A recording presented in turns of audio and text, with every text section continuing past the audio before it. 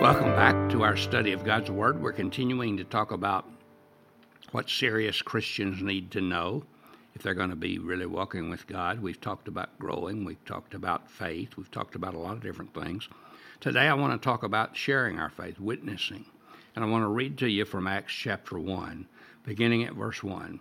Luke, the writer, says this, "In my former book, Theophilus, I wrote about all that Jesus began to do and to teach until the day he was taken up to heaven, after giving instructions through the Holy Spirit to the apostles he had chosen.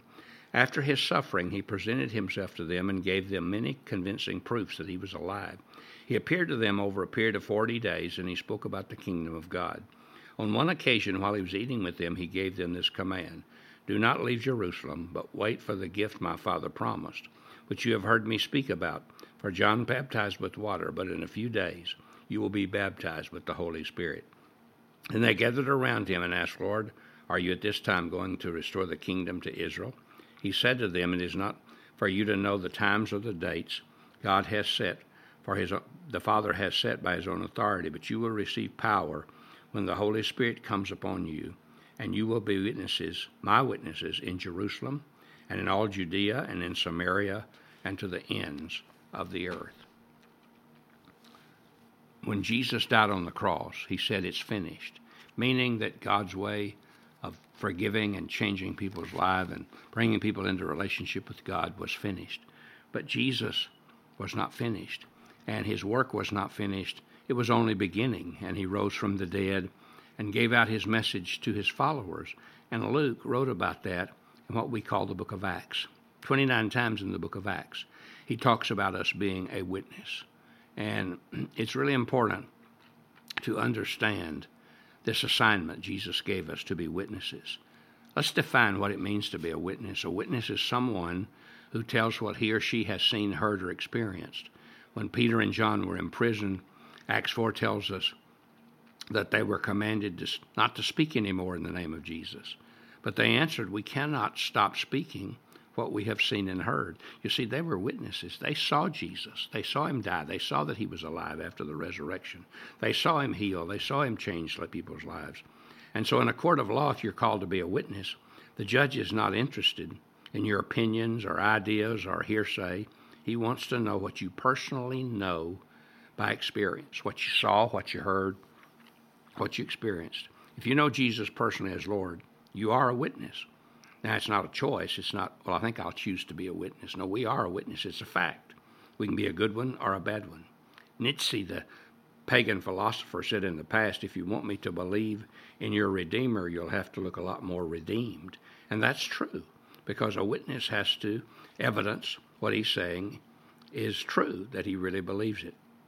So God's strategy is given us here about how we're to witness. He wants us to communicate something to us that is not merely something to announce. It's something to live out, and it's to be done by what is called incarnation. You see, incarnation, when Jesus became a man, he was incarnated as God into a human body. And a witness is someone who has incarnated, God has incarnated his life in them, and now they're authentic, sharing his faith and his love with other people. God has asked us to be his witnesses in this way. And maybe you have thought about yourself as a witness simply because you are living the Christian life. That's good, but that's not enough. You have to share your faith with others. The early Christians had given up on everything but themselves in their early commitment to Christ. They'd given up their businesses.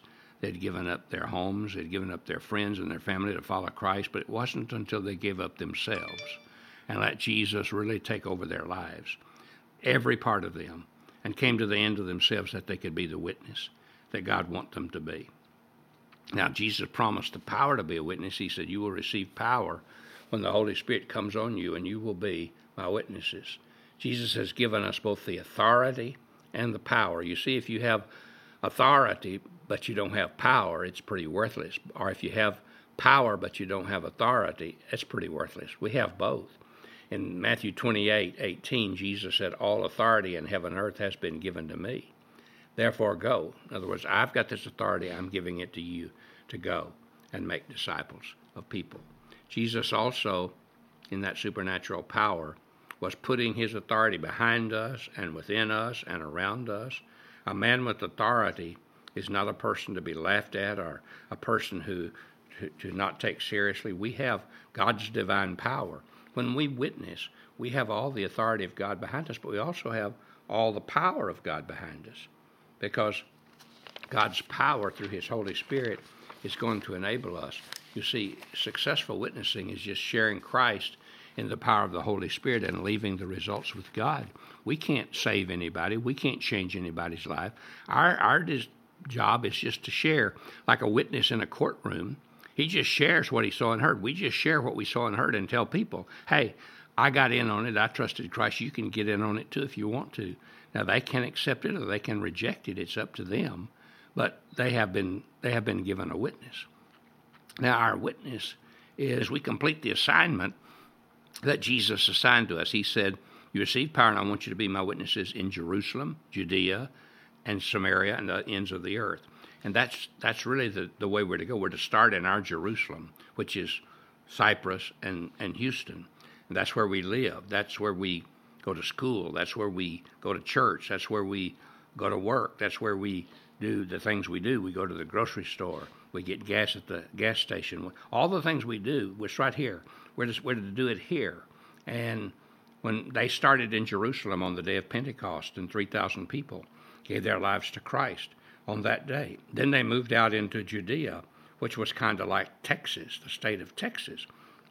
And Galilee and Judea and Samaria were the three parts of Israel in that day. So they started in Jerusalem. Now, they were a little hesitant to move out because they had some prejudices to deal with, but God broke those down through persecution, and they went out as persecuted believers into all those areas. So then they went out to the world.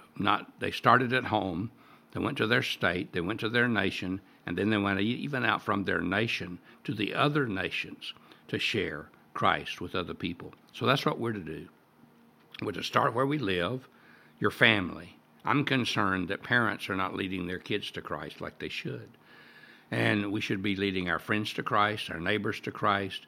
We should be sharing Christ with those around us.